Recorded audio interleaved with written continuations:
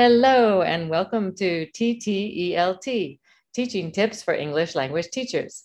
I'm Dr. Eileen Hale, the COO of our organization, and I'd like to introduce a special guest with you today, Joanne Patti Munisteri. Joanne comes to us with a broad experience globally. She is currently the Director of Special English Language Initiatives for international campuses, Al-Quds University and American University of Central Asia. She is a graduate of Georgetown University.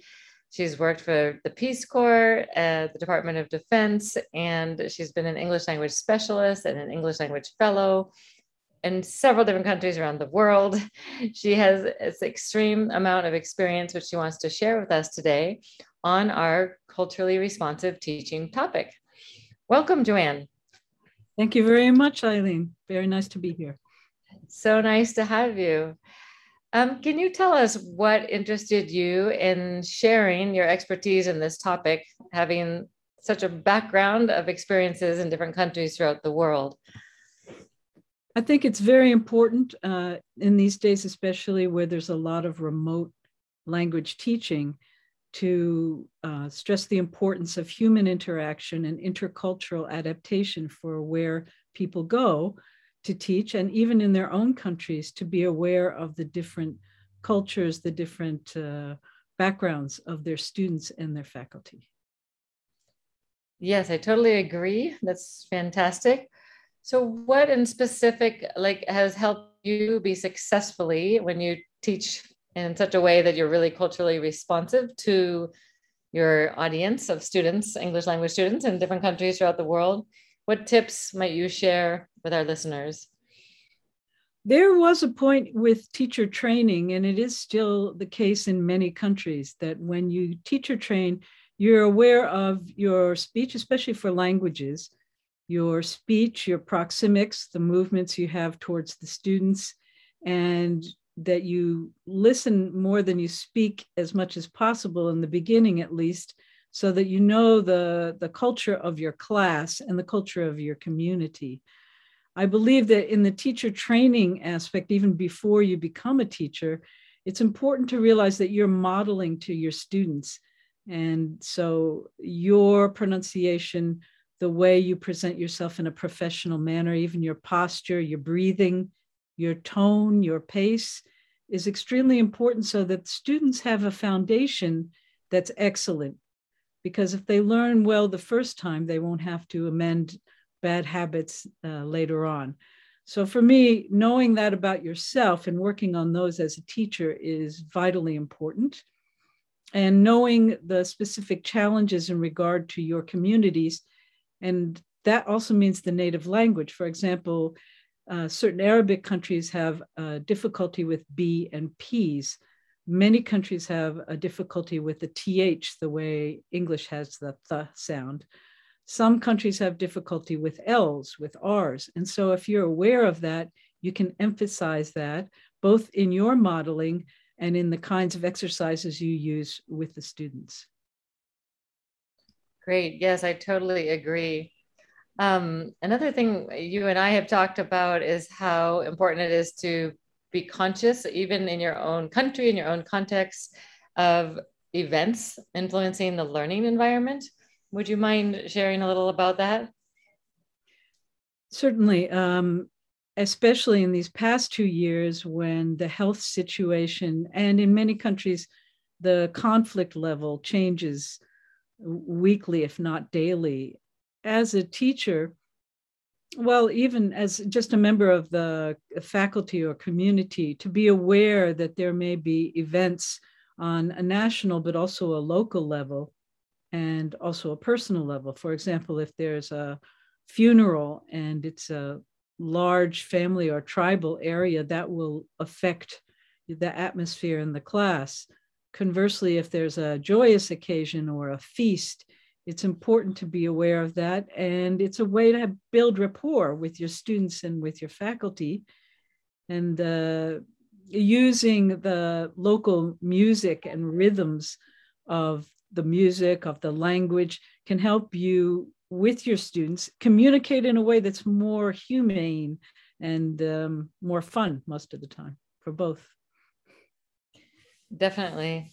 And how about related to participating in students' lives and events outside of classroom? How would you respond to that in regards to being culturally responsive?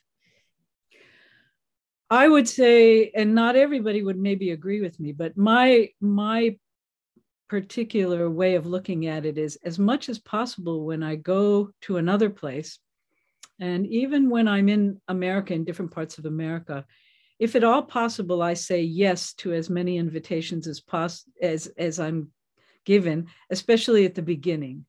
So if I'm invited to a wedding, or I'm invited to a big birthday party or a dancing celebration, or if I'm invited to judge on a panel for debate or a teacher exchange, to help host a conference, for example, I will say yes. A lot of people will counsel you to say no, but I will say yes, because I think that's the way, working together, that you really build a rapport and experience of interacting and collaborating for something successful.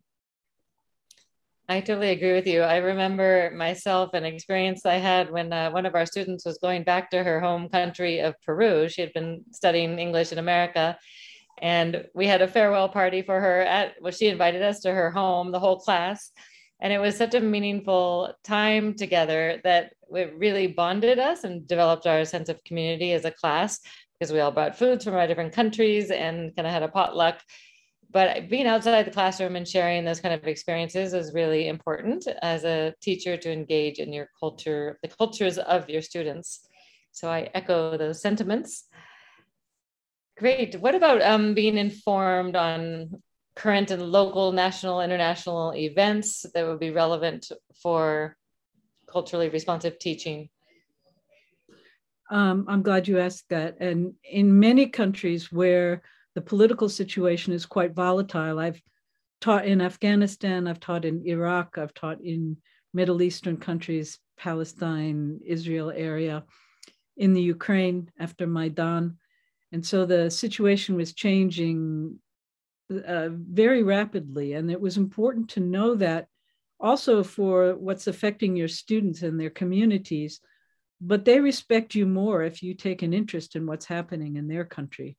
And it will inform you as well in terms of the emotional climate. If you look at the importance of the atmosphere in the classroom, if you know what they're talking about. And certainly in Iraq and Kurdistan, when I was there, when the airport was closed for 6 months, and it was just after the siege of ISIS, of Daesh, there were lots of factors that were involved, both in the local politics, with the United States involved and other countries involved. And the students wanted to talk about it in English, because sometimes they can talk about emotionally laden topics and even traumatic events more in another language. It distances them from that experience and makes it more possible to speak about it. So if you're open to that and you know how to navigate the conversations, that can really help them, as well as them knowing that you are involved, interested, and have researched their particular history and political situation. Definitely. I highly concur with you. It also made me think of, the importance of being really in tune, no pun intended, but being in tune with the music that they are listening to, the popular music, depending on the age group of students you're teaching. But it's really relevant culturally and age-wise, right? To be in tune and in touch with what they're listening to, music-wise, what they're watching in terms of TV and films, sitcoms, those kind of things, because you can bring a lot of those ideas into the classroom. Do you want to just add any more to that idea of? I think most people, if they look back on their own lives, they'll realize that some of the most deep impressions have been from music with language. And it's a way to teach language. It's a way to exchange language. And yes, so knowing the musical forms that are both traditional and popular, knowing some of the slang, and they'll often ask you, what the slang is in English as well, is a way to elevate the conversation, but it's also a way to bring in humor sometimes, because many countries have very different senses of humor than the United States, and to foster understanding of those aspects of life, which are so important, not just the grammar, not just the academics. I totally agree. And humor, as you mentioned, is such a great way to bring in not only levity to the classroom, bring down your affective filter, but also to be really culturally sensitive to what is humorous in some cultures. And you even talk about what is humorous in American culture, and it's even different in different parts of America, right? Yes. But we all have different senses of humor based on where we're raised and the context, socioeconomic background. A lot of different factors impact our sense of humor. But that could be a whole nother discussion within culture and teaching English. Even the way you approach students, what you wear, many countries, especially in higher education, it's considered very disrespectful for a professor to wear jeans or to wear a short sleeve shirts, for example. You need to wear something that covers your arms, especially in Sharia law countries. So to be aware of that so that they feel comfortable, and that at the same time you are showing them that you're making an effort to be part of their culture. And within each country, there's different subgroups as well. I'm still learning. I was in remote Alaska last year with the Yupik, and it was a bilingual, bicultural district within the United States. And I learned a lot myself that I didn't even know about my own country and the different subcultures there. Definitely, definitely. And I think all of us, wherever we are teaching, there's subcultures wherever we are. So bottom line, and just kind of wrapping up your teaching tips. Yes. The importance of learning about your students' cultures. And there's a lot of different ways you can do that. Do you want to quickly summarize your points for our listeners? And then we'll talk about how they can get in touch with you if they'd like further information. Just to also keep informed as a teacher, to keep current on what's going on where you are. And that's not only local and national, but international events.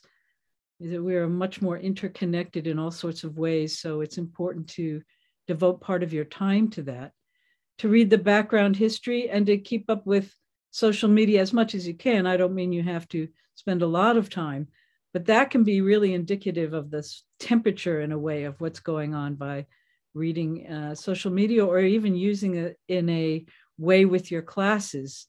Sometimes when they don't have to worry about grammar, that's a great way to engage writing, is they make up social media posts in English. And again, going to local music events, local sports events, participating in games.